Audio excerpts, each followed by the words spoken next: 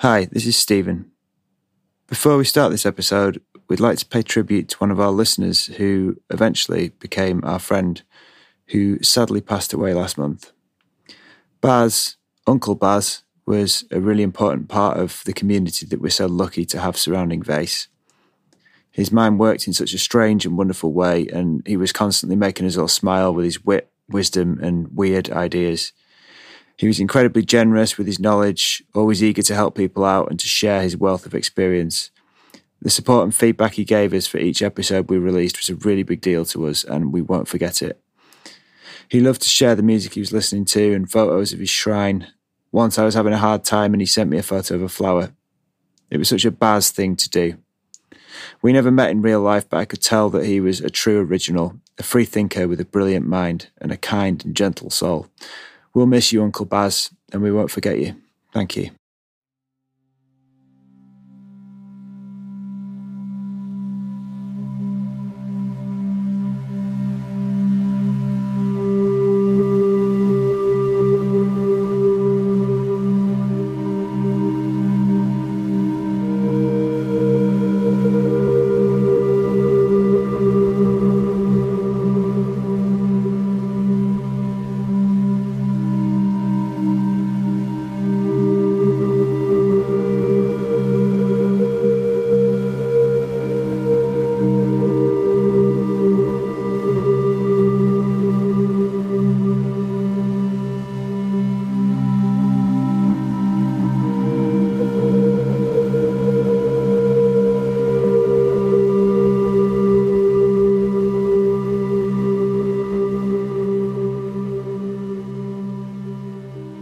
Welcome to Vayse, a podcast about weird stuff. I'm Peter C. Hine, and joining me as always is my oldest friend and co-host. He's a work of art that's been under my skin for at least 30 years. He's the needle of inquisition which draws the ink of truth under the fleshy surface of occult discourse. And he has, in bygone times, been the number one permanent or semi-permanent regret of goth girls all over the north of England. It's Mr. Stephen James Buckley. Jesus Christ, I wasn't expecting that last one. Talk about... Sorry, I've done myself. Brutal. Christ, that hit home. Do you know, I've worked out now what your intros remind me of. Do you remember Blind Date? And there was that guy, Our Graham, who gave like a little roundup of all the guests. Yeah. You're the R. Graham of Vayse. Oh, God, it's really to fall to pieces in a podcast, mate. It's really... Yeah. So now I want to introduce our guest. Tonight, Buckley and I are joined by an artist. He's an illustrator. He's my tattoo artist of choice, and he's the only man that I've ever paid to permanently alter my body. He's a self-styled synchromystic, a cage fighter, and a connoisseur of all things weird. It's Loren Fetterman. Hello, Loren. Happy to be here. Hi there. It's good to have you here.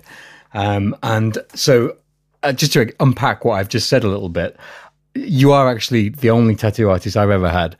You've tattooed me twice, and that's how I know you. You and I were introduced by a mutual friend, and who actually told me, you will really, really get on with Loren. And so I kind of put all my eggs in one basket, and you were the only tattoo artist I considered. And as it turned out, we did talk for the entire, so I think, was it 6 hours the first time and 7 hours the second time that you tattooed me? Yeah, I think we do have 13 hours of occult conversation in the bucket. Yeah. It's funny, actually. I tattooed her shortly after tattooing you the last time. And she was like, I don't know what it is about Peter, but he has this amazing ability to get like the most private information out of the other guys at work. They just all confide in him the most private things.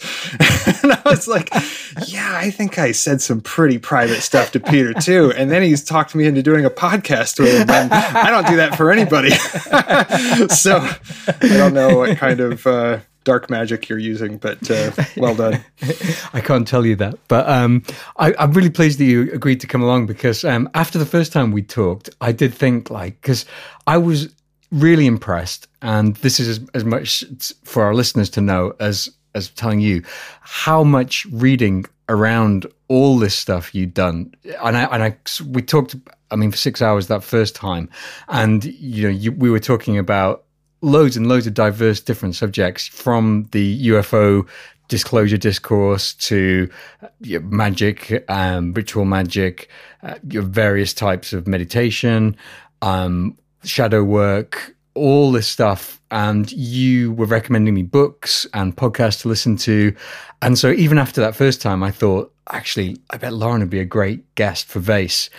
And then after the second time we talked, and we did another 7 hours on the same subject, but completely different, I was like, yeah, I think we've got to get you sat down and pick some of this stuff out of your brain for our own use. Awesome. Thanks, Peter. It's an honor to be here. So first of all, I'd like to ask a little bit about your background, because after all the time that we spent talking, I've come to realize that you've got some really unique views on all these weird occult subjects, from magic to meditation to psychedelics. All this stuff seems to be very unique from all the different people I've spoken to. No one else seems to have the same perspective as you. And I can hear from your accent that you're not from Todmorden, which is where your studio is. So whereabouts are you from, and what was the point at which you realized that there was more to life and reality and consciousness than what is described in consensus reality? Okay. So I was from a military family. I was born in Berlin in Germany. I lived there till I was about 5.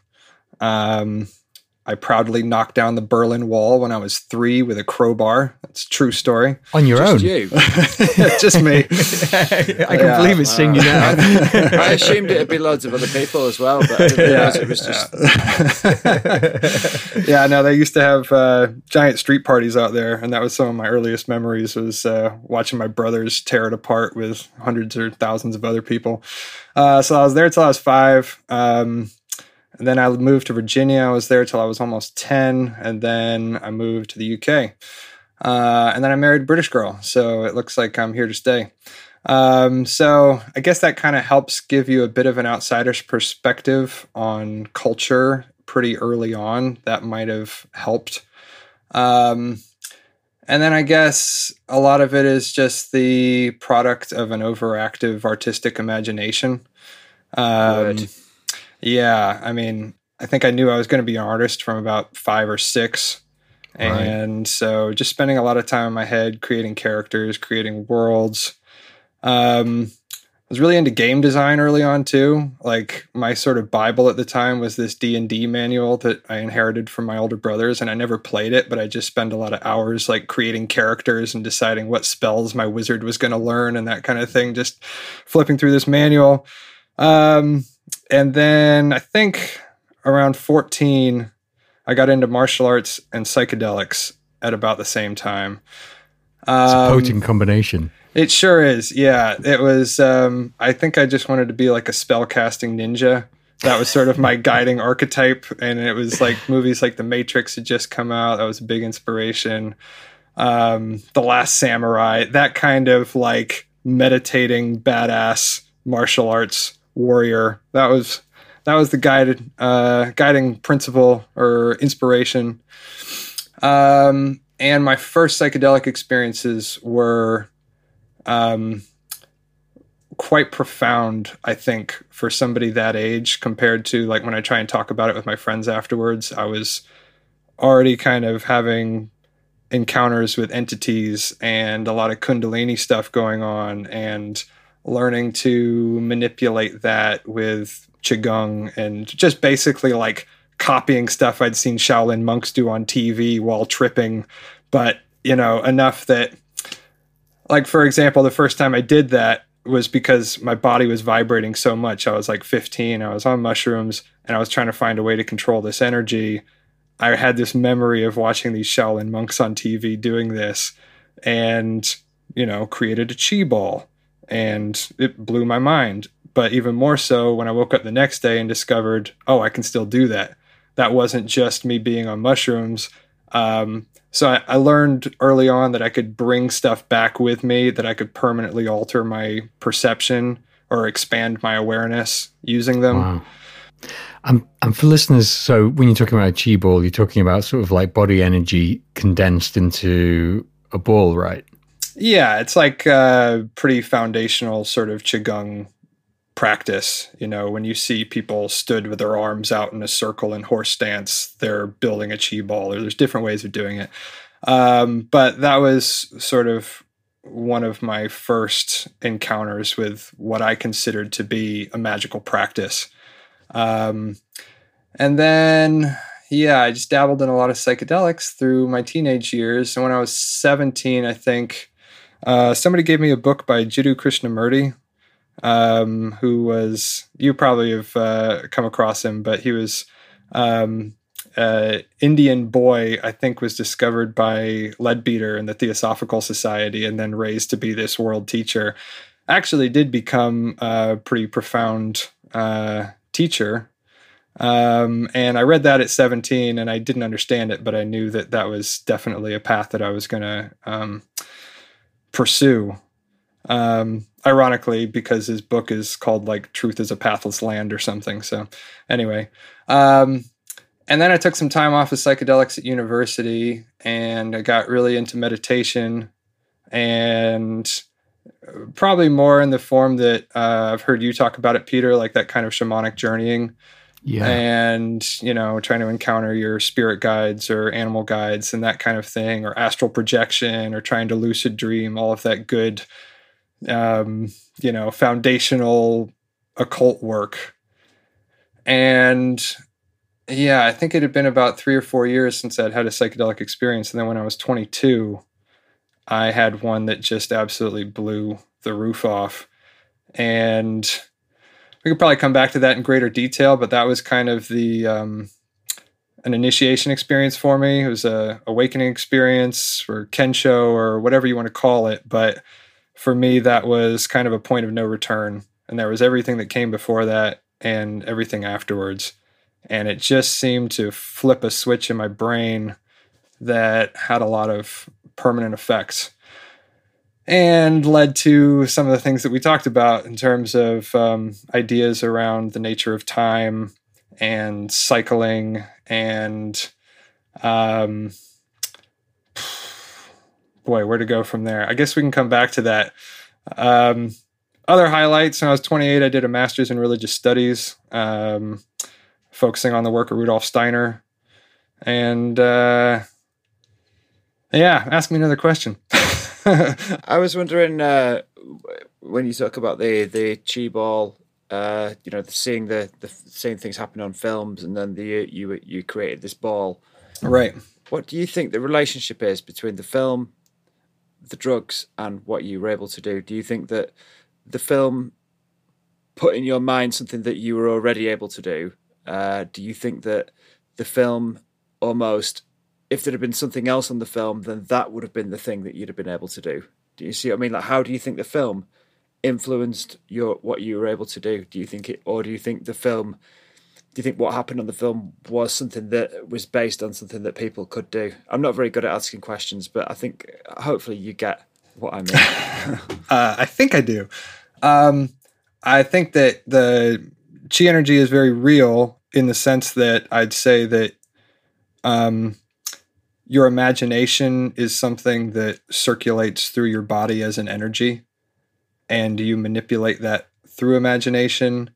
And that doesn't mean that it's just your imagination, because it has real effects in terms of healing. Or, like, one of the other things that blew my mind about that when I was a kid was that I zapped my family with it, and nice. I could make a chi ball with them where they're holding a hand out and I'm holding my hand out, and they're feeling this magnetic traction or repulsion coming from my hand. And my family are like the least woo people, you know. My military dad was bragging to my mom that he'd made a chi ball with me that was 2 feet wide, you know. And so it's almost like, I guess you're saying then that wasn't sort of almost implanted into the brains of your family by the film. I'm guessing the film didn't have the same impact on them as it did on you, but they were still able to feel it. So I suppose that answers the question in terms of, it is something that's there. It's not something that the film created for you and then it's something that everyone can do. Yeah, it's more just being reminded to try a technique that works. And I guess the film is based on, the film will be based on accounts of that actually happening. Oh, it was an actual performance of those. You'll have seen them, like when the Shaolin monks get on stage and they start sticking spears in their throat and that kind of thing. But they power up before they do it in various ways, different poses, to build up the chi and circulate it to the right part of their body. And I am no expert on this. This is something that I dabbled with a lot from like 15 to 21, 22 when I was at university. I had a Tai Chi teacher and stuff, but I'm not an expert on it at all, but I did learn how to circulate that energy very early on. And that was one of the main inspirations behind a lot of what I went on to do.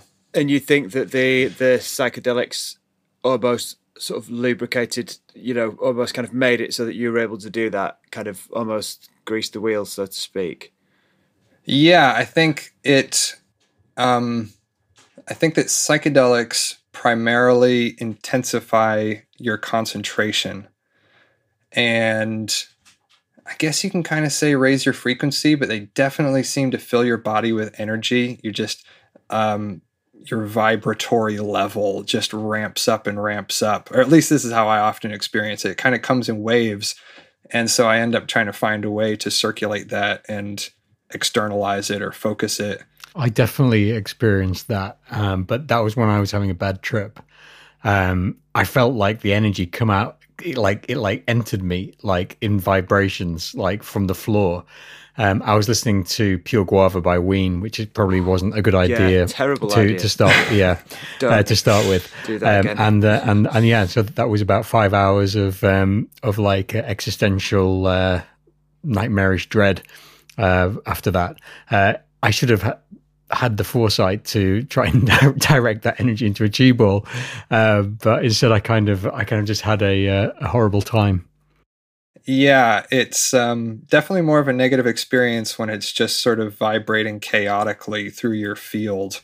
Yeah, and if you can smooth that out, then that tends to be when the juicy visuals start to manifest. But I know what you mean. It's interesting because you mentioned about imagination and, using your imagination to do something like that, like you were saying with the chi ball. And you were saying something along the lines of just because it's your imagination doesn't mean it's not real, which I think is a really interesting point, because people tend to want to put in that division, don't they? The old Cartesian divide between, like what's real as in here, that we're experiencing in this very moment in the material world as real, and your imagination as being not real, when obviously your imagination is real because it's something, something that you're thinking or experiencing, and it is an actual thing that is real. And I suppose I was coming round to asking you about what you think is the link between imagination, creativity, and reality, and whether imagination and creativity can be used to manipulate reality. Wow, we're really getting into the heavy philosophical questions early. We don't fuck around here. Okay, how to break that down? So, I would say that I kind of run in two different camps in the Western magical approach to things and the Eastern more Buddhist meditation approach to things. Broadly speaking, I can kind of divide it up that way. And I think in a lot of popular culture today in the West, both of those broadly speaking traditions tend to get filtered through a materialistic worldview. And I think I come at it from more of a Platonic idealist worldview. So for me, I would say there isn't any real separation between my imagination and the physical world. I see them as kind of, you could say, different densities and different degrees to which you can manipulate them purely through the power of imagination, which sounds pretty unlikely to a lot of people. I know that. But that is how I see it. And I've had enough experiences to kind of confirm that that's possible. Even to the point of, Well, I suppose with the chi, you could say, oh, that's just the physical energy of your body that, somebody else is feeling. But I've also been on meditation retreats where, you visualize something and somebody else can see it. Or I am in a hall doing ayahuasca with 50 people.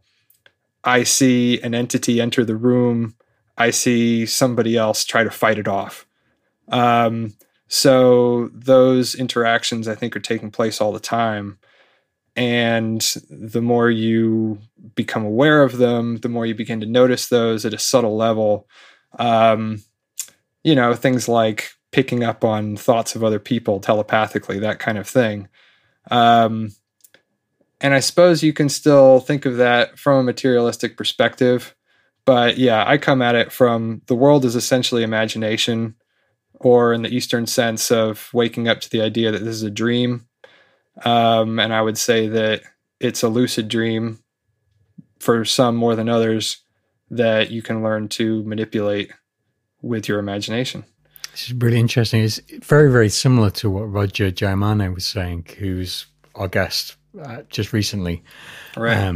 Who'd been a monk in the Tibetan Buddhist tradition, and he was talking about awakening to this reality being illusory, and that once you start to realize that, then you are able to manipulate it. And he gave us a few really interesting examples of monks and lamas that he'd known who could manipulate it seemingly at will.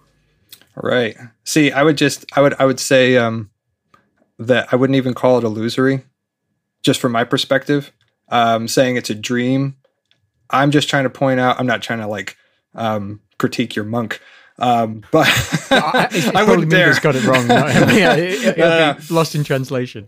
But I would just say, some levels are more manipulable than others. Obviously, you can control your thoughts better than you can the keyboard. But I think that there's an infinite range of degrees between those two, most ethereal and most solid. But yeah, I agree.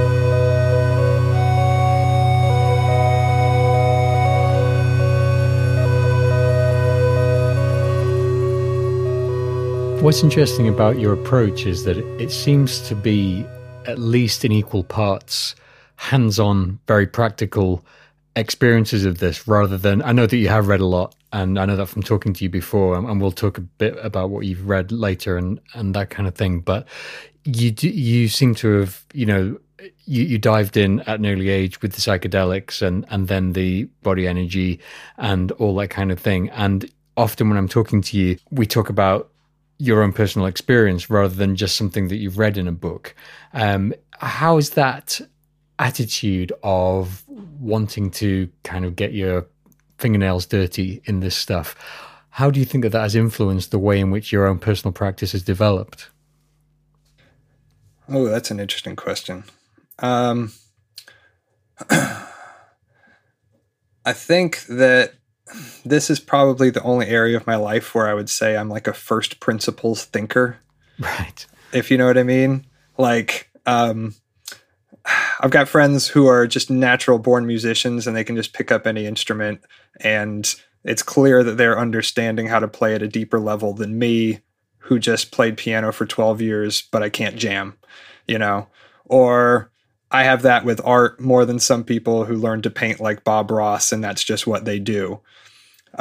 So I've always been more interested in kind of figuring out the foundational principles that make magic work, or what is enlightenment, what is awakening, what is initiation, what do we really mean by that, as opposed to learning to do the meditation correctly and hoping that the teacher tells me at some point that I've done the thing, And I think I'm pretty skeptical as well of kind of handing over my sort of my personal narrative to teachers and that kind of thing, because there's a lot of squirrely teachers out there. And there's also a lot of people who have only really studied in one tradition.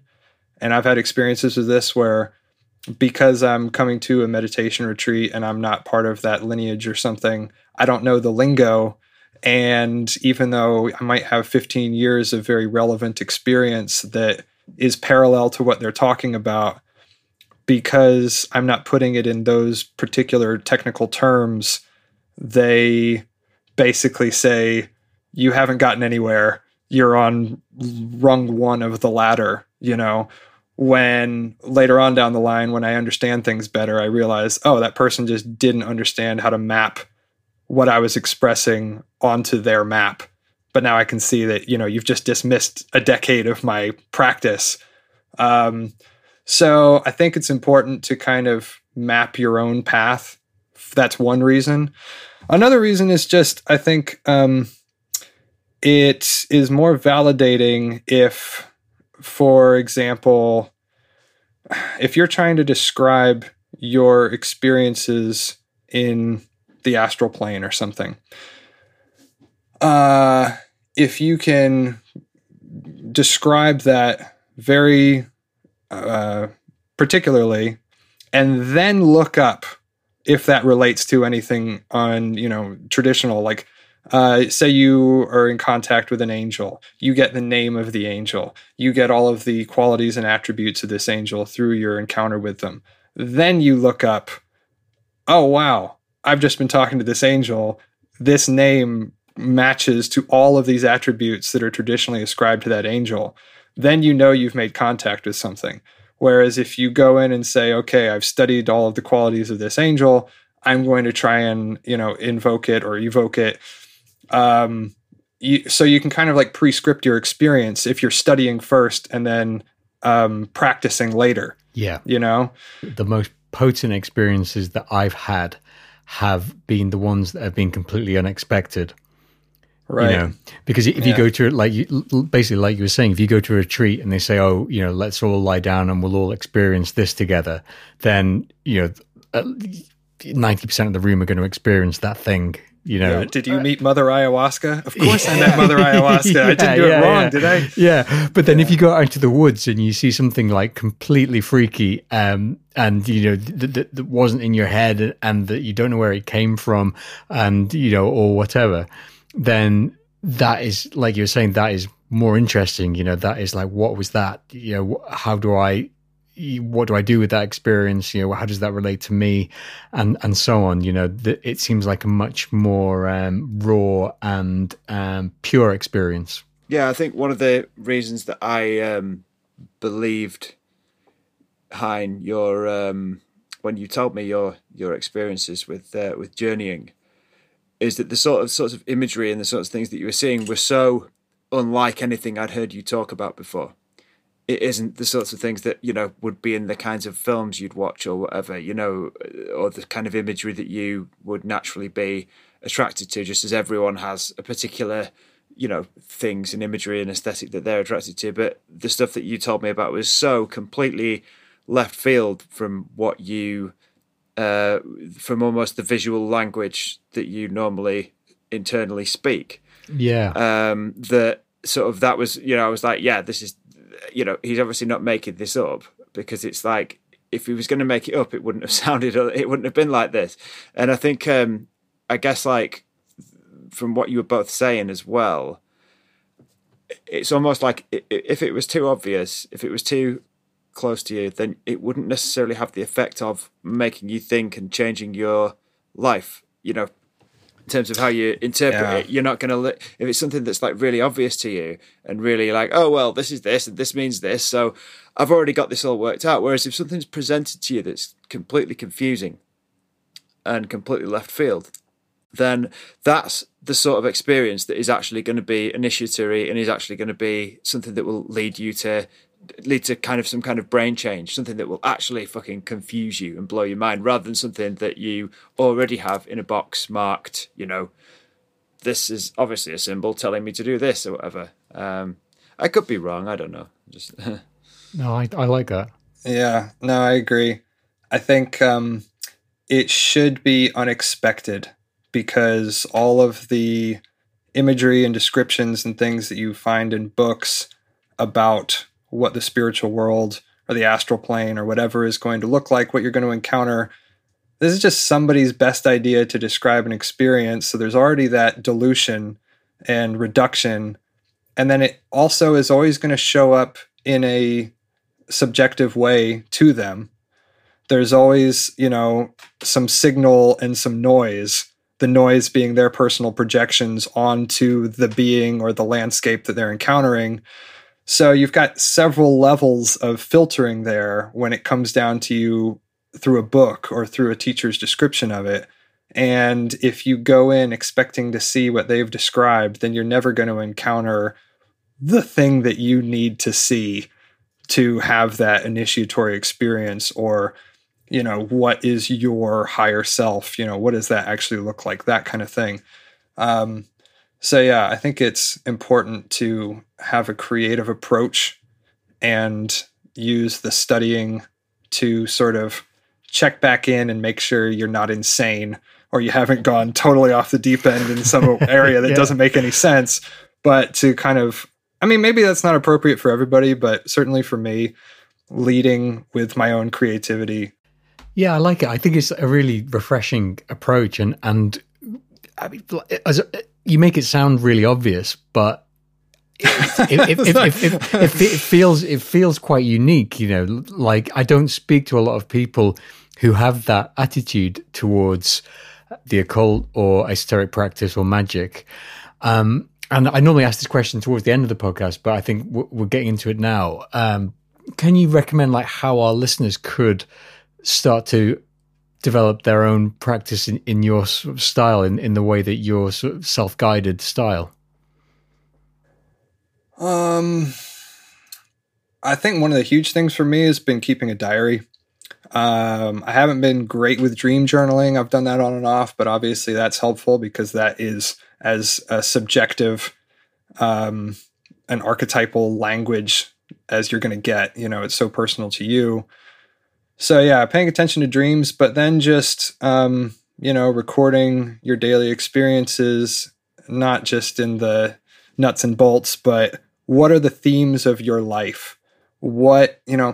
I always ask people this when they're struggling with some issue, or they've had 5 bad things happen to them in 3 days. And it's have you noticed a theme between those 5 bad things? And it's and sometimes you can really pinpoint it. And it's it's all of the archetype of this being or this myth or something that's playing out in my life. So yeah, I think noticing themes, tracking synchronicities, another way to, put it, because that is a synchronicity. If you notice 5 things all happen that have this acausal connecting principle of a mythology or a comic book story or whatever it is, you're wow, how has that entered my life? So yeah, just paying attention to your own life and not discounting your own experience. And just in a general, I read this book, Writing Down the Bones, recently. Oh yeah.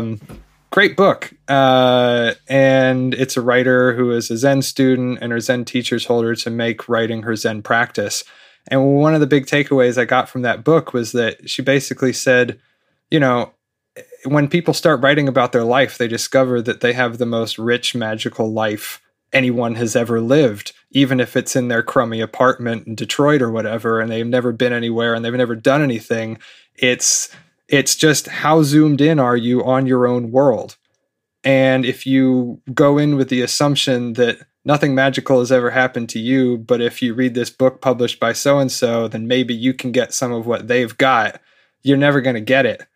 And it's just a case of, both of those forms of writing, they're just techniques like meditation for increasing your awareness of the subtlety of pattern, whether it's visual patterns, whether it's patterns of events in your life, patterns of emotions, patterns of energy in your body. It's just they're all practices for almost increasing the resolution of, the visual display. It's getting better graphics in your life. And when you do that, everything becomes a magical technique. What do you think these patterns are? Because what you're talking about here is finding synchronicities, finding patterns within your life, finding patterns within your body, finding patterns within time. Where do these patterns come from, do you think? I mean, are they sort of like, are you thinking in some sort of way like the golden ratio, that everything has inbuilt patterns within it that are maybe like the structure of what's holding up reality or whatever? Yeah, I guess I get a sense of your question. It just feels like it's opening up such a giant can of worms. I'm trying to figure out how to find a way into that. What are the patterns? So I think, well, they're fractal, first of all. I guess generally speaking, I would say that space-time and consciousness are three things that arise together and vanish together. That's one of the fundamental things you learn from insight meditation. And they are fractal. And you can go infinitely down and infinitely up in scale. And that means that when you begin paying attention to the flow of time, and what I really mean by that, or one way of doing that, you can pay attention to the events in your life, but in a meditation sense, you're paying attention to the flow of thoughts and the themes of those thoughts. And I started doing that through meditation. I started doing it through recording it in my diary until I came up with symbols for these different themes that kept arising, and then beginning to map that they are arising in a cyclical, repetitive order, and that it had this very mathematically precise kind of interval structure. It wasn't just in order. It was that, I'm in this for 3 days, and then this for 3 days, and this for 3 days. And fractal in that within that 3 days, I'm in this for 4 hours and this for 4 hours and that kind of thing. So I was exploring it just by watching my mind and recording what happened and watching it at different scales, whether in a 1 hour sit in meditation or over the course of a week or over the course of months, just recording in my diary. What is it that, gets into deeper questions about cosmology? For me, I guess I could take a crack at it. It implies that the end and the beginning arise simultaneously in a cosmic sense.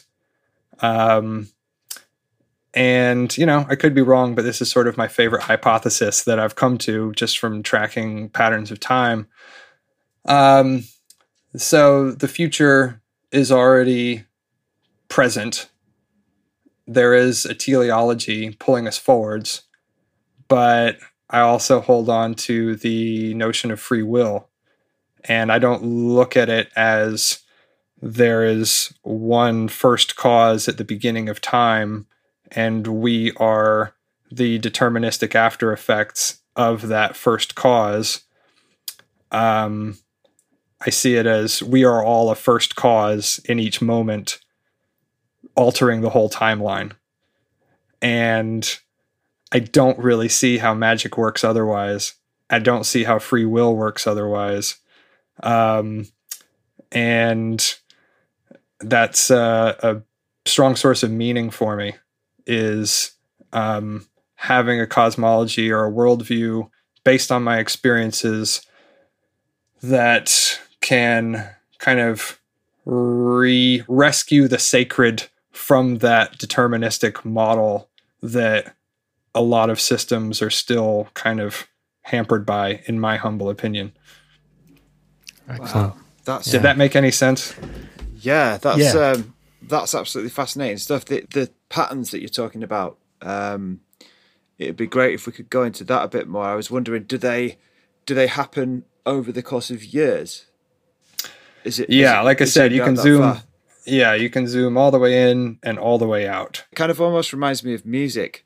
Like, it'd be interesting to see what you did, what would happen if you, like the harmonic harmonic scales or whatever, and like Uh-huh. it's all like divisions and subharmonics and stuff of Right. music and mathematics and stuff. Yeah, Yeah. like the I was same just note wondering, occurring at like set mathematical intervals. Yeah, so I was thinking like, what would happen if you map that to music somehow? That is a fascinating idea, Stephen. Yeah, hit me up if you ever want to try it. We should work together on that. Yeah. Because it might make this like colossal drone that could bring world peace, or it might not. I don't know, but I bet it would sound possibly incredible. I don't know. Hopefully, yeah. I mean, that would be a great it. test of the theory, wouldn't it? It's like if your theory sounds like crap when you translate it into Stephen Buckley's music drone, then maybe you weren't onto anything. I guess it's just that whole thing, isn't it? How music is essentially mathematics, and the whole idea of like the music of the spheres and stuff. When I started to think about it on a bigger scale, I was like that. But it's a pretty mind-blowing thing. We had a guest on called Paul Weston, guy from Glastonbury, I think he's kind of done a similar thing with like keeping a diary every day. And Peter was telling me about Paul Weston stuff, and that he does it more in terms of the Gregorian calendar. Yeah, he does a diary. If I'm understanding what he does right, he keeps a diary, which is basically he condenses each day into a line. And then he does a line for every day, and then he goes back and looks at what was happening on this day, 1 year ago, 2 years ago, 3 years ago, whatever. But this brings me on to something that I've been looking forward to asking you about, which is something we talked about last time you were tattooing me, which is your particular method of doing this, your particular calendar that you devised to illustrate and document and discover these synchronicities or patterns or moments, recurring moments. Would you be able to talk about that a little bit? Yeah, I guess that brings us on to the timepiece and the calendar. So the timepiece was the first one I created. That came after a few years of keeping track of this in my diary at a sort of day-to-day, week-to-week, month-to-month scale. And I found that there was 8 levels, or 8 patterns. No, sorry. There was 8 cycles that I would continually cycle through. And at the end of each of these, I would have like a big dream or some kind of very meaningful encounter or something that marked the end of that and the beginning of the next one. And I initially thought that these fit the archetypes of the planets, 8 of them, Earth to Saturn, including Sun and Moon. And then I later came to think of it in terms of the I Ching trigrams. And I'd read my Terence McKenna Invisible Landscape. So I was already interested in the I Ching for that reason. But I had a very different system to McKenna. And then I was just listening to I noticed that I could see these patterns just in people's conversations over the course of like an hour. And I thought, wow, okay, you can zoom all the way in to that scale. I need a device to track it at that level. So I had a friend who is like a bit of a tinkerer, bone carver, craftsman, and we made this timepiece together with these 3 wheels carved out of bone. It was a very steampunk looking device that made me look like a permanent LARPer when I wore this for like 6 months. Just got a lot of weird looks, but it was a ton of fun to walk around and just track the symbolic meaning of my daily experience moment to moment. And that's when I started to notice certain people in my life have these characteristics. They represent that planet or that trigram to me. So I have a friend who always gets in touch when I enter Mercury, and she's a teacher who travels the world teaching English as a foreign language. And she also is a history teacher, all these very mercurial things. And, for a long period, I could tell when I enter Mercury, she's probably going to get in touch. I have the same thing with my brother. He's very Saturnian. And sometimes you can almost feel it coming off of people. It's almost like a different form of reading auras or something where you're like, whoa, I'm getting a lot of, I don't know, whatever the planet is off of this person. So I made this timepiece and I was tracking that trigram cycle. And a few years into that, I started thinking about, well, if it zooms all the way in, I need to make a map of it zoomed all the way out. So I made a 365 millimeter long calendar with 1 millimeter for a one-line summary of each day in my calendar. I was writing in very tiny writing. And okay, so now I need to tell you about the mirror trip I had, or the Garuda trip, which is where the calendar inspiration came from. Sorry, it's hard to try and get this all in order.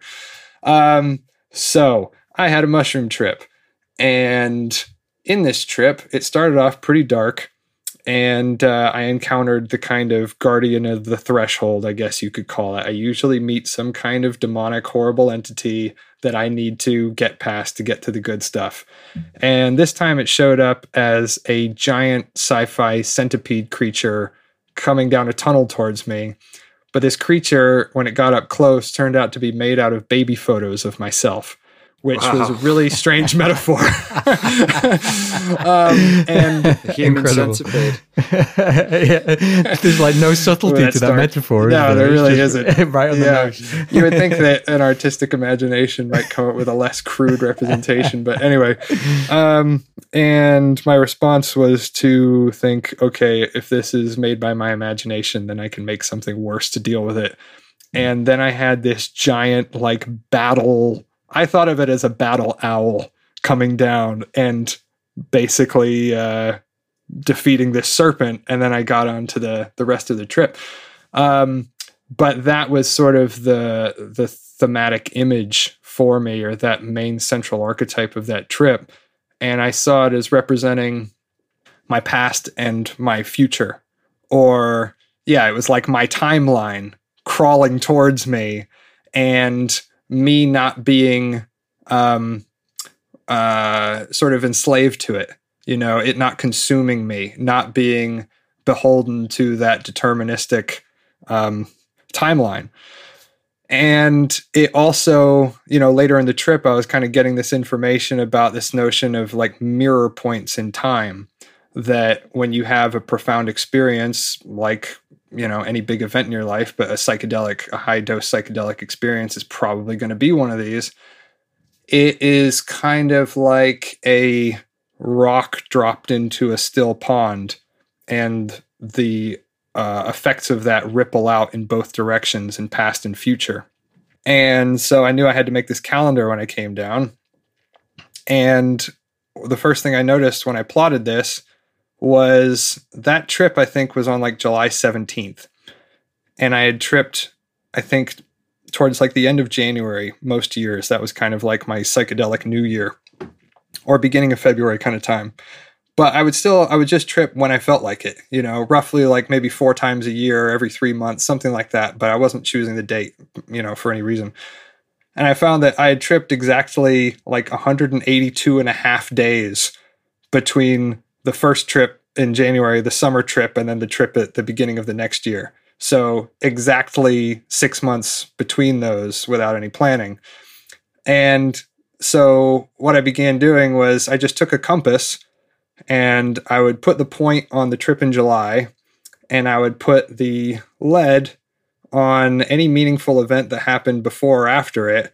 And then I would just draw the arc around to the other side of the calendar to see what event it landed on, and if it was relevant to the event equidistant from the center point. Does that make sense? Can you picture that? I'm just drawing an arc around the trip.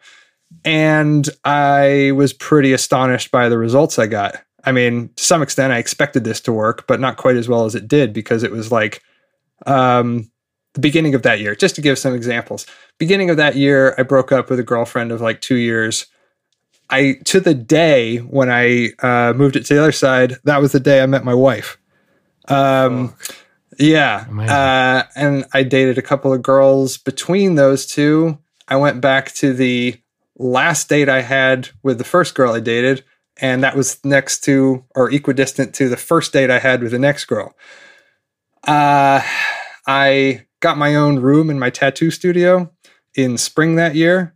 And the day that I got that room in fall, my boss tried to fire me, and I vowed that I would get my own studio.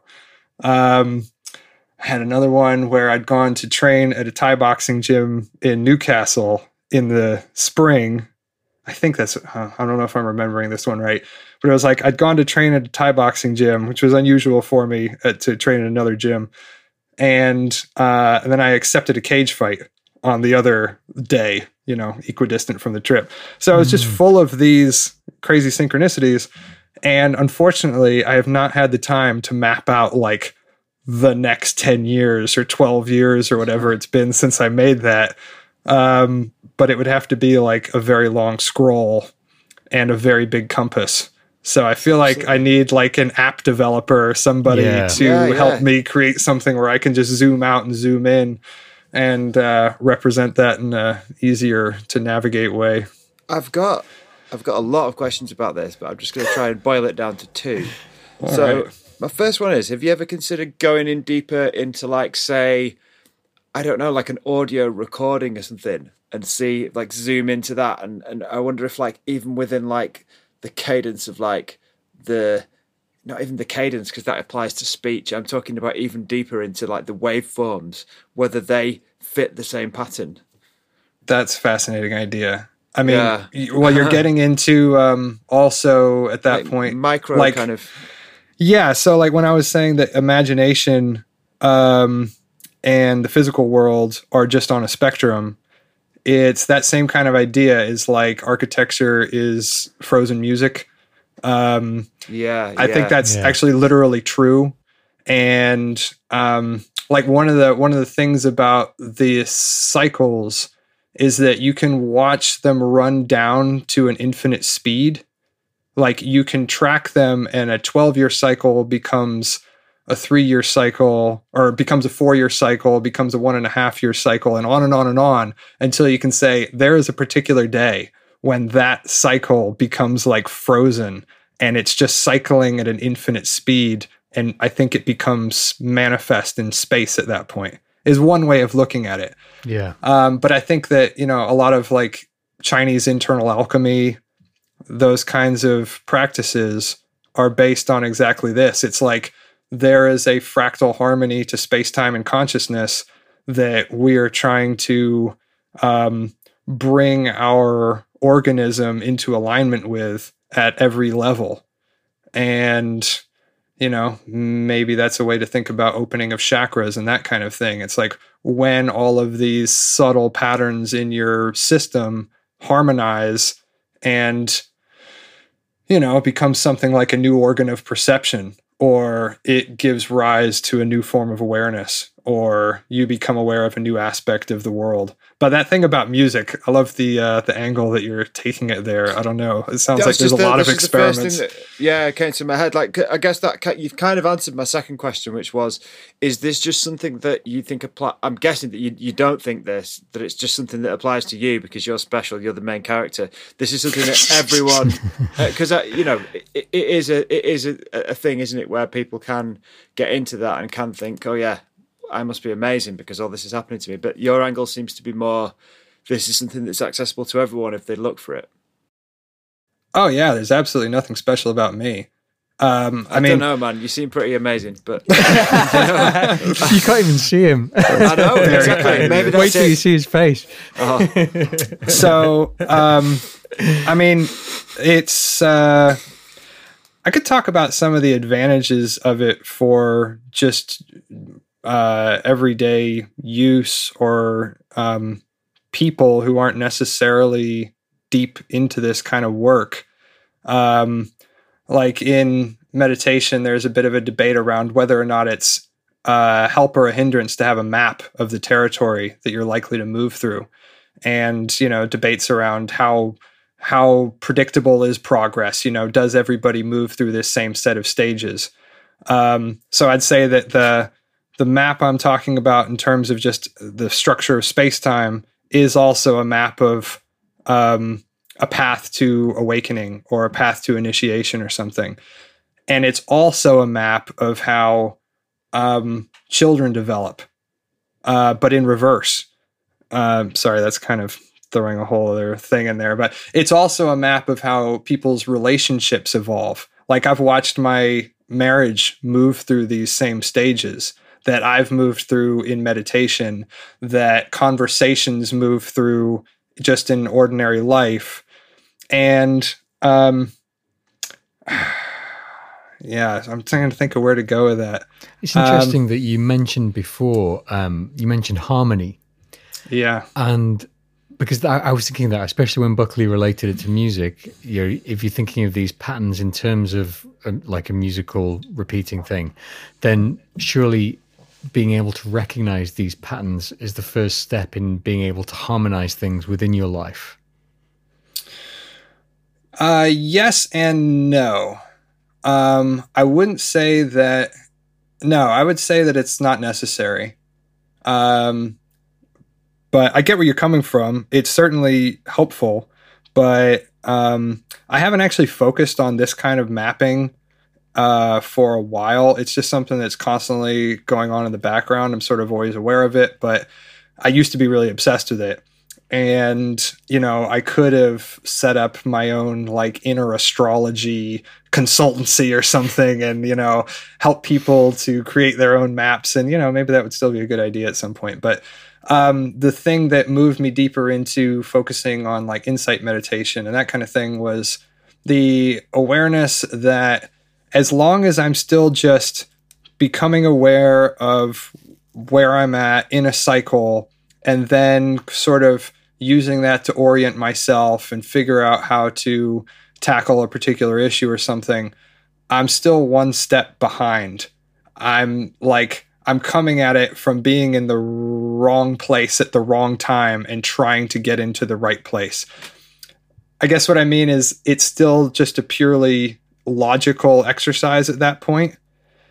Whereas what my ideal was kind of more of a Taoist idea of you're naturally in the right place at the right time without needing to know why.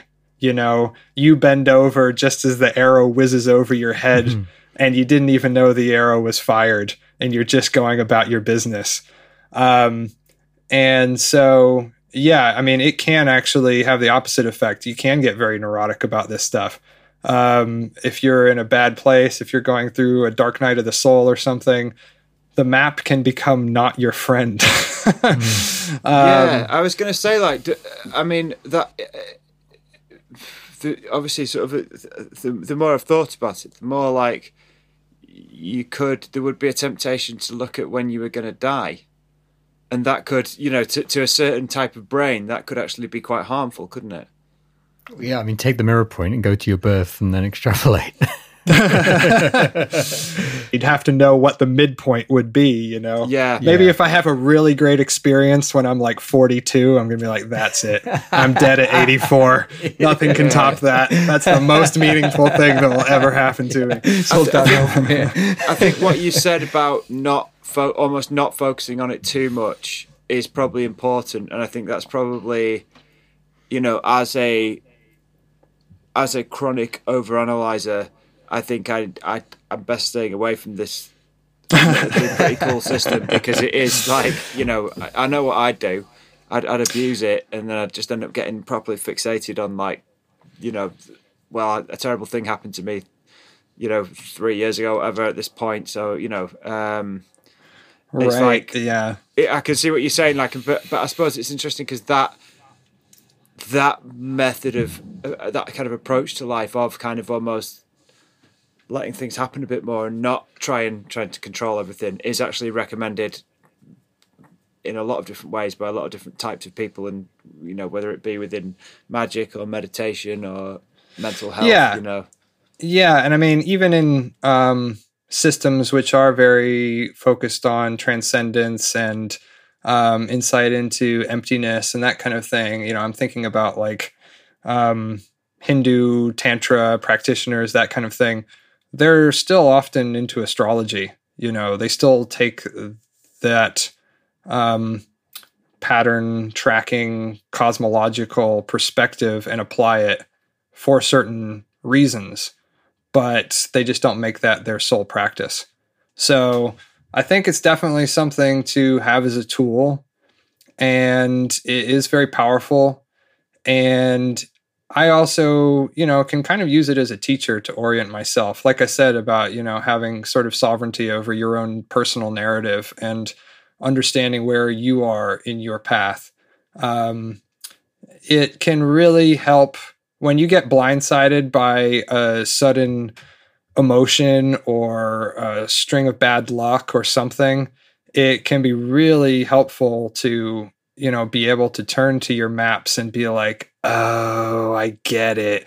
And gain a new meaningful perspective, a reframing of that experience that does orient you towards skillful means of how to deal with it. Yeah. So that's what I use it for. Yeah, like you're using it as a tool for reflection, not as like a guiding principle. Yeah, you want to sort of come back to it.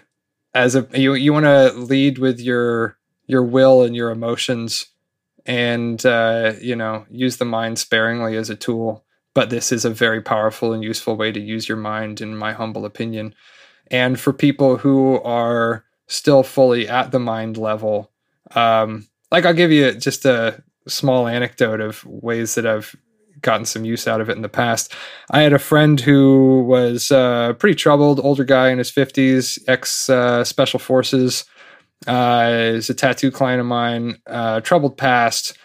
I taught him how to meditate. He'd been into it for a few years and was, what I would say was, he was progressing through these insight cycles.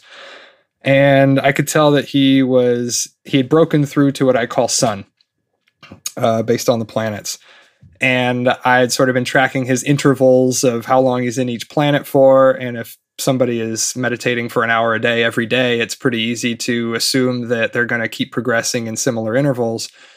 And I said, all right, this is awesome. I'm glad you're, getting somewhere with it. In about 6 months, I think you're probably going to shift into Mars.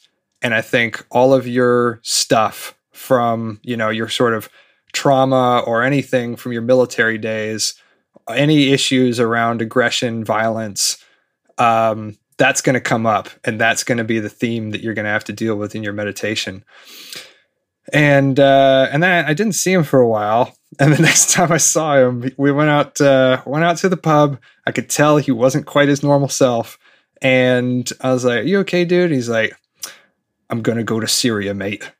And, and this is when everything was kicking off in Syria, and they had like people, mercenaries from the UK and the US were going over there to fight. And I was like, "Are you sure that's a good idea?" And I was like, "Do you remember me telling you that you're going to shift into Mars in about 6 months?" And that was like 6 months ago.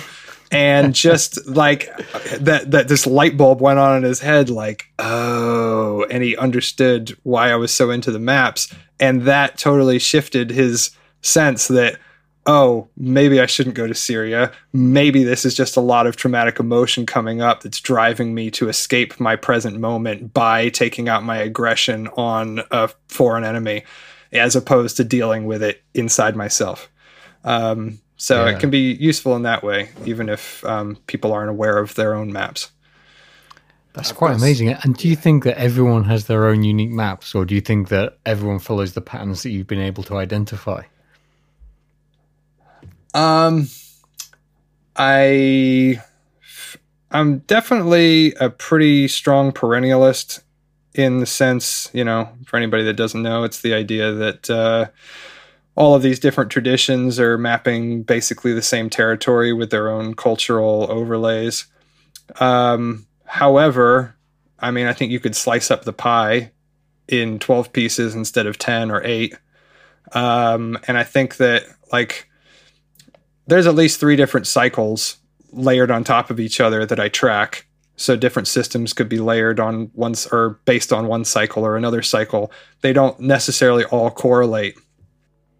But generally speaking, I would say that yes, there is one sort of fractal space-time orb that we are all mapping in our own ways with our own cultural imagery and symbolism.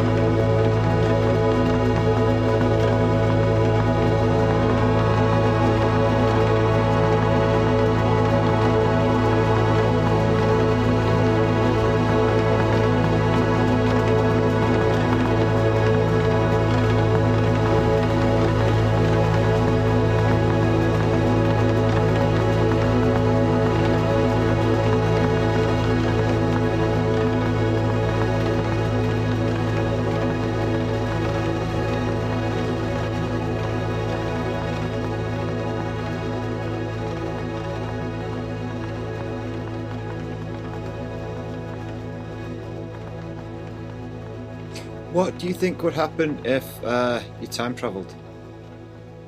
Like, I know that sounds like a flippant question, but actually think about it. Because would it, Yeah.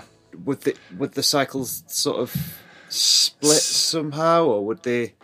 No, I think it's that ripple effect. Again, this is just my favorite pet theory of cosmology, but I don't see how any of my experience makes sense otherwise. I would say that the timeline would remain self-consistent and cause and effect would not be broken. But it's sort of like if you pull a guitar string at one point, the entire string moves.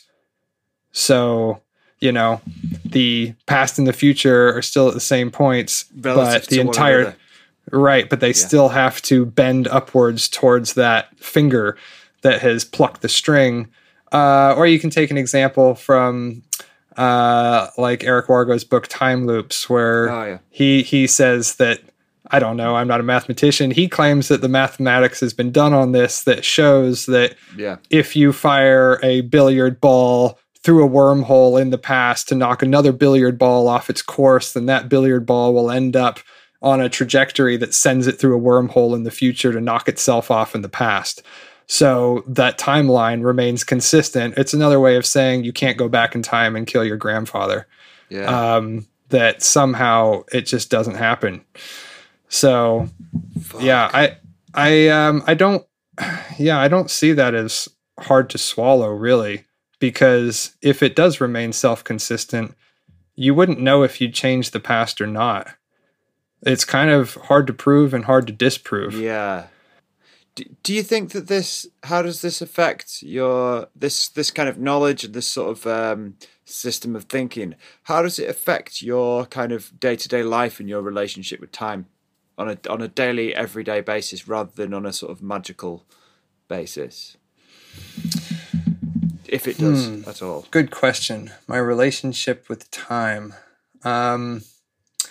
Well, the most obvious thing is just the fact that I'm constantly aware of it cycling, and I'm constantly interpreting the events in my life in that way, but in an automatic sense, in the same way that you notice the weather, and the weather is always cycling, or your breath is always cycling. It just becomes natural like that. It becomes like a second language, essentially. At a deeper, more immediate level, there's stages in insight meditation practice where you can break through to a sense of this moment being the Big Bang. This is what I think people mean by emptiness. The experience of true emptiness is the experience of being the first cause. And the sort of Buddhist notion of everything being dependently originated, everything is co-arising. That is a way of talking about this. It's everything is fluid. Everything is empty, and just a very strong sense that the entire world could just fold up like an origami bird in a second. That's really abstract. That was one hell of a soundbite. I guess that's going off in a more sort of immediate energetic sense, but I guess that's an example of if you bring those patterns down to that subtle, like you were talking about the musical level, and I was talking about the inner alchemy energetic level, the experience of emptiness that is described by meditators, I think, is the result of that. It's the experience of that sort of, you could say it's like cycling at infinite speed. It's like as soon as an experience has arisen that you would take to be solid and actually occurring, it vanishes and is replaced by a new timeline. Not that that's a multiverse. It's the same timeline, but it's different from what it was a moment ago. That's more of my sense now. I don't know where to go from there. You should write a book. Boy, I wish I had the time. Yeah. Well, I'll ask Hein to stop getting tattoos. Well, you know, it's actually really nice to just have this conversation with you guys because, like, I have tried to sit down and write this stuff out, and it just feels like such a colossal set of concepts that I feel like I need to do a PhD or something to begin, and it just never ends up going anywhere. But it comes out in a pretty easy, free flow when I'm just having a conversation about it, and I have people to bounce off of. So, yes, thanks for planting the seed or stimulating that. That's what we're here for. So there was two things that I wanted to circle back to that we talked about, if you're happy to. And one was, you mentioned that when you were about 22, you had like a mega trip that was initiatory in its nature. Right. Are you happy to talk about that trip a little bit? Yes, I will try and keep it concise because a lot happened. So that was February 13th, 2009. It wasn't a huge dose. It was like 3.5 grams or something of cubensis mushrooms, I believe. And it wasn't even a great trip. There was like 3 other people in the room that had housemates walking in and out, interrupting it. One person had never tripped before and was terrified of the chandelier for some reason. And I actually thought I was down. I thought I was just about down. And then suddenly I was just gone. That's the only way I can explain it. Well, I'll try again. Suddenly I was pure consciousness in a void. And it's an archetypal experience that people have. You could call it samadhi or different things. And then I had a thought that was something like, this is cool. And then it was like the Big Bang happened. And I was like a photon being hurled through this matrix of light with these different size sort of stars systems that I was moving through. And, it's this golden light. And then that began to take on structure and color. And it was sort of watching the universe come into being from the point of pure consciousness.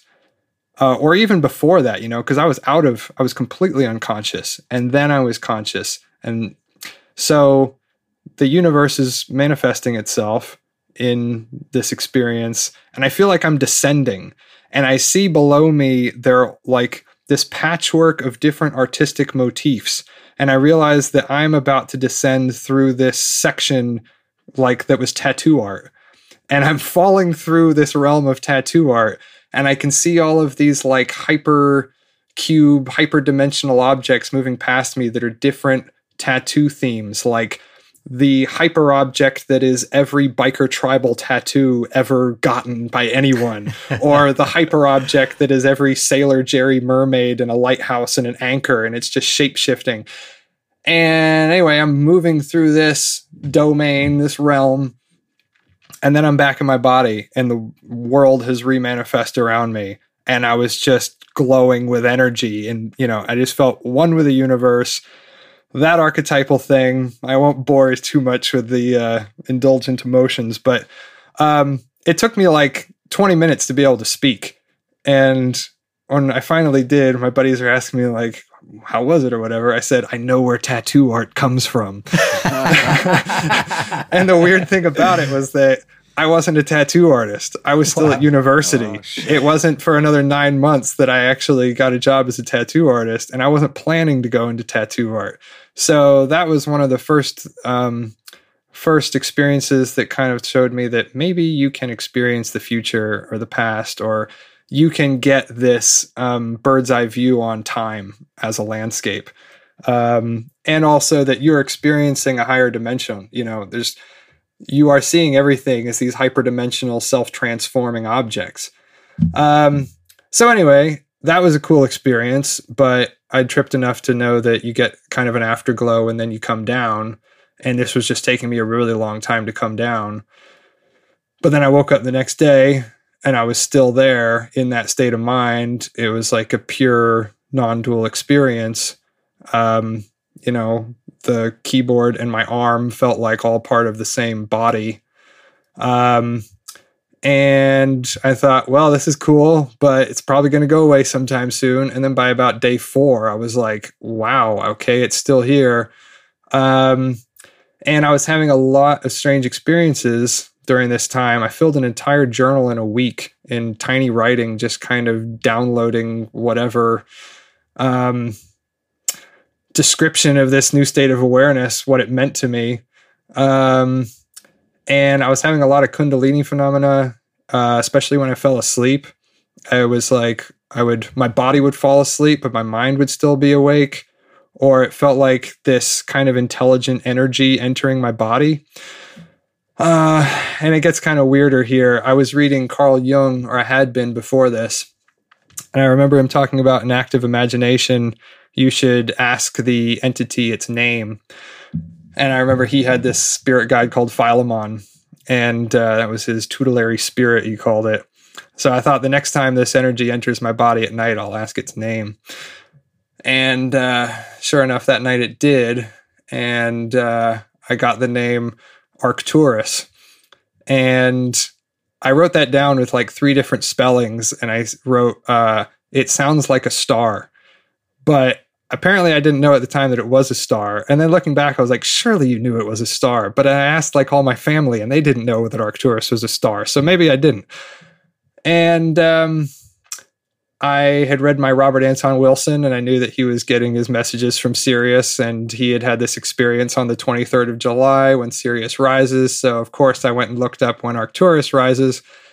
And it wasn't the exact day, but it was 4 days before that day. So it was close enough.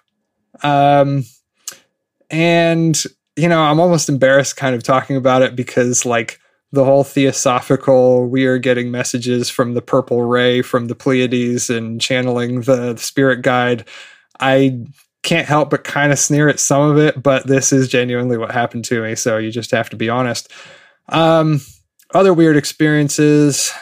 I had one where I fell asleep, and then I had an out-of-body experience, and I was looking down at my body, and I could see sort of like a subtle body over my body. That I was a video game artist at the time that's what I was studying at university. And my mind interpreted it as like the wire mesh of a video game character, you know, like the polygons. Yeah. But there was like intelligences working in my chest and like twisting that wire mesh into these knots of light. And I remember reading, I think it was Frank Fool's Crow or another sort of Native American teacher. And he was talking about, you know, shamanic initiation experiences where you're dismembered and then you'll have like crystals put into your chest or jewels or something like that. So that seemed relevant to me. I also, I got into Rudolf Steiner. I'd ordered 2 books just before this trip. One was Rudolf Steiner's How to Know Higher Worlds, and the other was Daniel Ingram's Mastering the Core Teachings of the Buddha. So I had this East and West sort of Western occult influence and this Eastern hardcore meditation influence that I've followed for the next several decades. But Steiner also talks about these spiritual intelligences that work on your etheric body when you're asleep, and that they can create these centers of light in your chest, and they're like centers of will that guide your activity later on.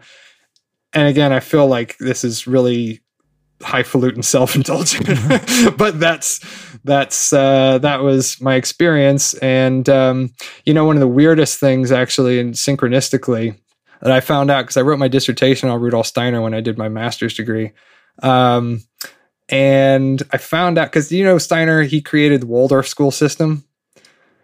That's how most people have heard of him before. It's a pretty popular alternative education system. Apparently, I found out during the course of my research, the original name he had for the Waldorf school system was the Arcturus Education Program. Oh, wow. And I mean, I actually looked that up again a few years ago, and I couldn't find where I found that, but I'm pretty sure that was That was what he originally called it. So a lot of strange synchronicities. But the main thing, just to cut to the end, after about 8 days, I came back to myself and back to my normal state of consciousness, which I was really not happy about. But it wasn't the same state of consciousness. Like, there was definitely a permanent shift. And the permanent shift was something that you hear a lot of people describe after they kind of cross a certain threshold with meditation is kind of permanently having a bird's eye view on your own thoughts. Sometimes they call it the witness. And just me with my background or psychedelics or whatever, maybe reading Steiner, other things, I naturally didn't just focus on the witness or maintaining that distance, but I focused on tracking the patterns in the thoughts. And Steiner talks about this as sort of the beginnings of what he calls imaginative cognition, which he just says it begins with thinking about thinking. Not thinking about what did I just think about, but taking that bird's eye view and seeing that those 5 thoughts you just had are trying to map onto a higher dimensional inspirational object that is, motivating those thought patterns. So yeah, that was what really came out of that trip was, a lot of curiosity, a sudden interest in philosophy, the humanities generally. I was just an artist and a martial artist before that. I wasn't really an intellectual in any way. But yeah, just a real love for that. And I think the first book actually that was really inspired me in this direction of tracking cycles was W.B. Yeats's A Vision. I don't know if you've come across that, but I was reading a book which mentioned Allen Ginsberg, and said that when he was on trial for the poem Howl, he spent the entire time in court just reading this book, A Vision, which I think was actually channeled by Yeats's wife. Like a lot of great occult text channeled by the wife, to give credit where it's due. But he has a very elaborate system in there where he uses it as he's mainly focusing on the cycles of the moon. And he's using them as personality types, and he also maps them onto history. So he gives this very elaborate account of history over thousands of years and how each of them are representations of these various cycles. So yeah, that was a big inspiration on my thinking. And then Daniel Ingram's work, Mastering the Core Teachings of the Buddha, he's similarly obsessed with cycles, but he sees them as the fractal cycles of meditation, insight practice, the path to enlightenment. And I have talked to him about, have you noticed that these cycles also affect the people around you and that these are, taking place in the world out there? And he says, everybody notices that. But didn't seem to share my intense curiosity about, shouldn't we think more about that? He does. He's actually a pretty accomplished magician. I seem to have just been particularly bitten by this bug. It's interesting that you raised that at that point, because the second thing I was going to come back to was insight meditation. And I was wondering if you could give us a description of what that is and how people can start their own practice doing that. So insight meditation. You'll often hear meditation practice broken into 2 major categories. You've got your concentration practice and your insight practice. And insight practice is another way of saying insight into emptiness, or emptiness teachings.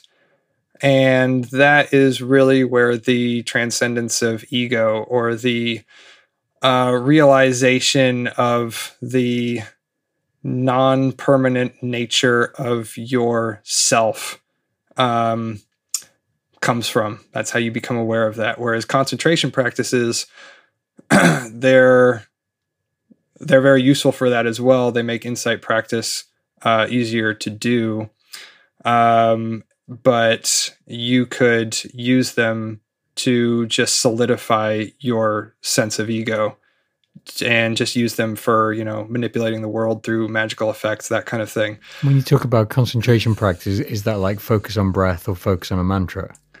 Yeah, any meditation object. Could be a candle flame, could be the breath, could be different body parts, could be just an imaginative object, the classical, just visualize a blue ball or a white cross or a red triangle or any of those things.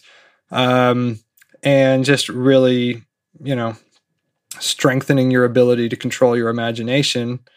And obviously that's immensely useful in magical practice. But if also as an insight practice, and I should say there isn't really a hard and fast divide between these two. They're just a useful way of categorizing them. There is a ton of overlap. If you go really deep into concentration practice, it's hard not to eventually notice that your sense of self is actually something like an empty illusion. And likewise, it's hard to go really deep into emptiness practices without attaining deep states of concentration. Sorry, you asked a question about insight practice? Yeah, so how can people get started with their own insight practice? Because when we've talked about meditation before, I think most people we've talked to kind of recommend, you focus on the breath, like we were saying, you focus on, it's like concentration, because that's very accessible, and very, very sort of easy to do. You can just close your eyes, you can focus on your breath and you're there. How do people start an insight meditation practice? Right. Well, at the sort of simplest explanation, it's taking that object of concentration and then noticing any aspects about it that are impermanent. So as you're sat in the chair right now, if you feel your hands, they probably feel like solid hands. But if you focus your attention just down to your fingertips, you'll probably notice there's actually a lot of little vibratory sensations that seem to be dancing all across your fingertips.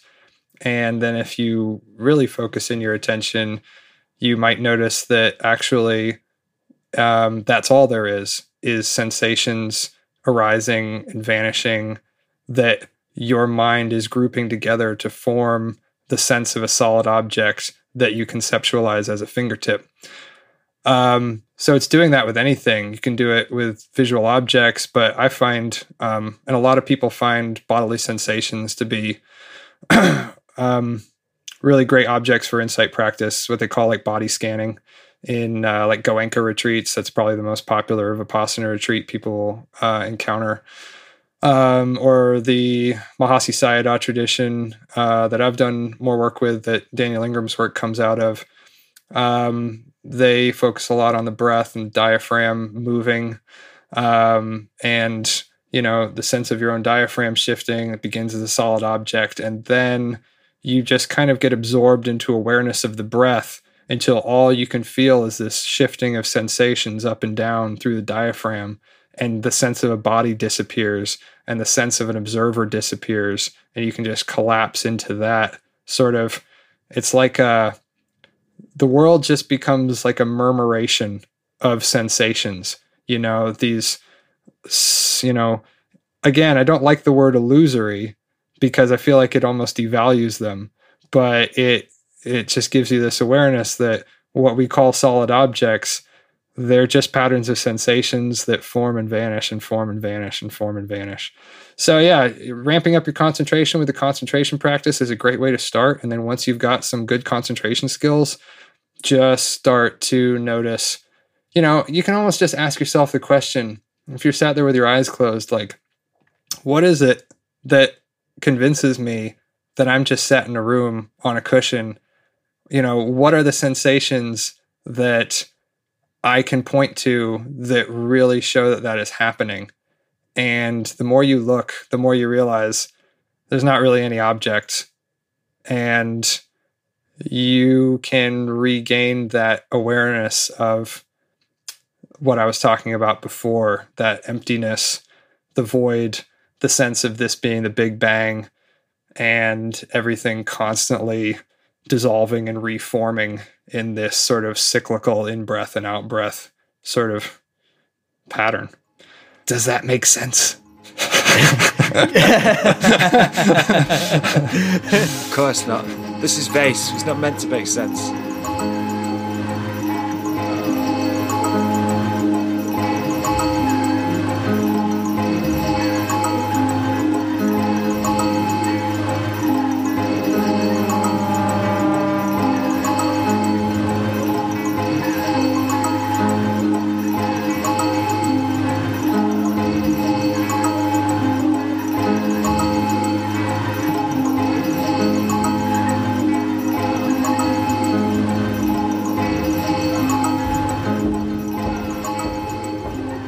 So we usually ask our guests to recommend some reading material or movies or music or podcasts or documentaries or television series or anything that will relate to what you've been talking about tonight, or something that you think that listeners of Vayse might just be interested in. Is there anything like that you could recommend?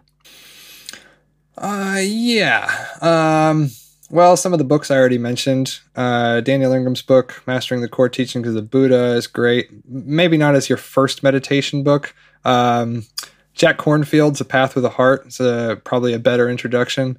Rudolf Steiner's How to Know Higher Worlds, if you're interested in sort of the Western initiatory, more occult path. Valentin Tomberg, if you've ever come across Meditations on the Tarot. I've got my microphone propped up on a copy of that book right now. Oh, really? Yeah. Great. Yeah, he was an anthroposophist, which was Steiner's tradition that he founded, and then he left it for Catholicism. But he was a very esoteric form of Catholic. That book is like an absolute masterpiece. I've also recently been getting into Sri Aurobindo. I've got a 1,000-page brick of a book called The Life Divine, which was sort of his masterpiece work as well, that I'm working through. He's just such a clear communicator from the more Eastern Hindu side of things, and shares a lot of similarities with Steiner. I kind of see them as parallel teachers. I don't read a ton of fiction nowadays, but I think I recommended The Tindalos Asset by Caitlin R. Kiernan to you. You did, yeah. And I feel like that she has a wonderfully dark imagination, which really captures some of the edgier side of psychedelic experience, which I've spent a lot of time there. Hopefully everybody else won't have to spend quite as long in those waters. Films. Have you ever seen The Fountain? Yes. Yeah. Many times. Love that movie. And I really felt like that kind of captured the kind of themes that I'm fascinated by, the way he goes back in time and has those parallel synchronous encounters with his previous selves and that kind of thing. Great incredible soundtrack by Clint Mansell. Yeah. There we go. Oh, yeah. I'll have to watch it again and pay attention to that. Podcasts, I've been listening to this one recently. It's a lot of fun. Have you ever heard of the Beer Biceps podcast? No. It's an Indian podcast. It's pretty big though. He's got maybe a few million followers. But he interviews a lot of, actually I haven't heard that many guests. There's one guy on there called Rajarshi Nandi, who's a Hindu Tantra practitioner, and it goes very deep on a lot of stuff. And yeah, if you're into occult topics, he is a great source and a very different perspective from what you're probably used to getting from Westerners.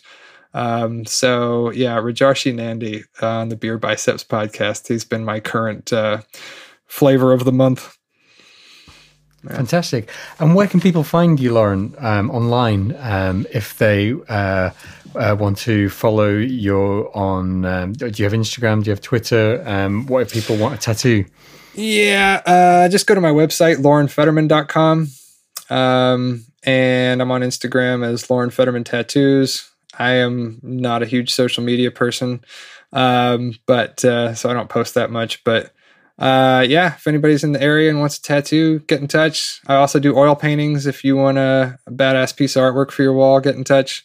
Or if you just are into these ideas, get in touch. Oh, and if you're some kind of expert app developer who wants to help me create the Timeline app that is going to revolutionize people's experience of time and space, then get in touch. Incredible. And if you want to find more Vayse, you can find us at Twitter and Instagram, and that's at Vayse, then Vayse spelled backwards. So that's at VAYSEESYAV.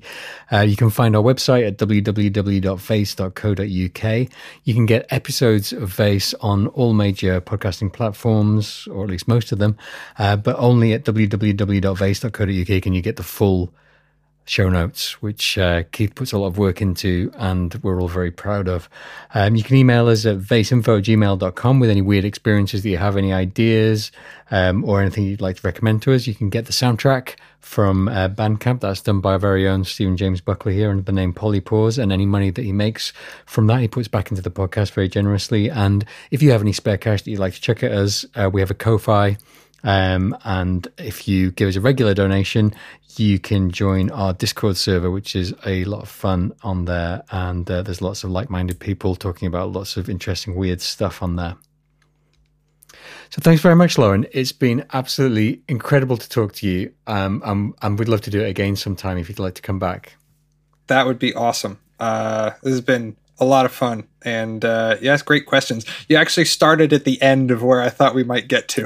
It's like I thought, keep you guessing. Yeah, it's like, let's get to the real philosophical meat of the issue first and just go from there. This is where the lack of professionalism comes through, I think. No, it was great. It was great. I was wondering, Loren, so with your system, your kind of the kind of mirror point system and the mapping out and everything. Mm-hmm. Out of every sort of well-known person, well-known character, alive or dead, who would you like to do that on? Who would be the person that you'd most like to come to you and say, listen, I want you to do my map? And they can be alive or dead, and don't be boring and say someone that no one's heard of.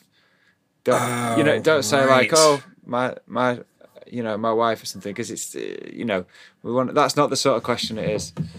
It's a silly question. I've already done hers. I'm always mapping hers and our relationship. Gosh, who would I want to map the life of?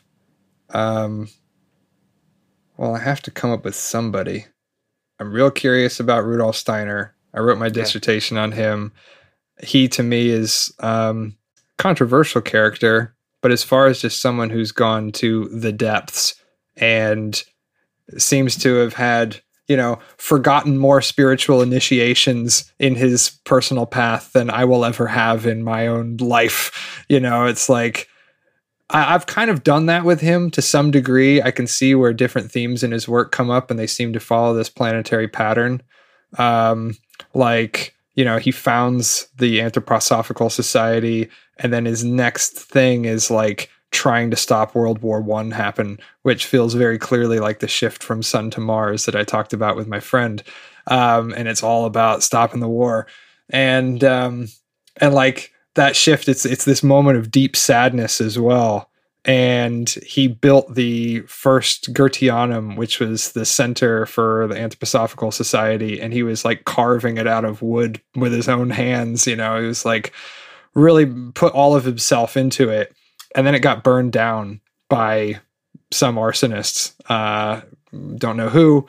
And then he built a new one out of concrete, this massive angular concrete structure. The other one looked like something you might find in Rivendell. And then he built this like concrete fortress, like try and burn this down. And that to me was just such a clear example of that. And then shifting into Jupiter after that, towards the end of his life, he gets very into sort of revolutionizing the arts, and he creates eurythmy, which is this form of dance, and anthroposophical forms of painting, and which to me is very Jupiterian. And it's sort of like, oh, you get out of this warlike phase of Mars and you can just focus on this more creative, artistic, peaceful, disciplines. So yeah, I would like to do that in more depth, I think, with Steiner probably. Is there a fictional character you'd like to do it to? Ooh. Assuming it was possible, let's assume that there is, assuming that you were given the information you need. This probably isn't my final answer, but there's certain books that map the spiritual path with some seeming accuracy, where you see them going through these particular stages quite clearly. Like, maybe Hermann Hesse's Siddhartha. Like a subtext almost. Yeah, running through these themes. And I mean, some people do it like very explicitly, like if you read Foucault's Pendulum, and each of the chapters is named after one of the spheres on the Kabbalistic tree of life. And pretty on the nose. Yeah, he's kind of done it for me there. But I do that with a lot of things. Like, I'm kind of dodging your character question, I'm afraid.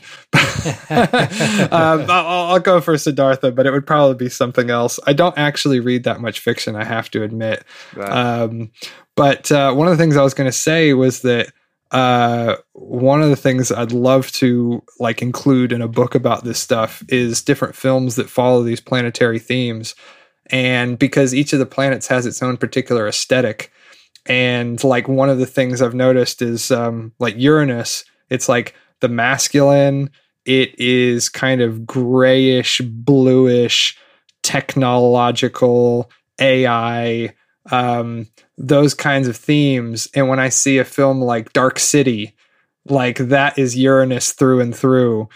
And one of the weird things that I notice is like Uranus, the whole thing is characterized by this longing to get to Neptune. Neptune represents like the light at the end of the tunnel that you're doing your manly martyred striving for, you know? Yeah.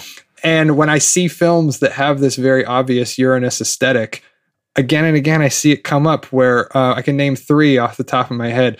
In Dark City, there's actually just a random scene in there where he's trying to get into a nightclub called like Neptune Rising or something. And or Ad Astra. Did you ever see that? It wasn't great. It was sci-fi with Brad Pitt. Brad Pitt, yeah.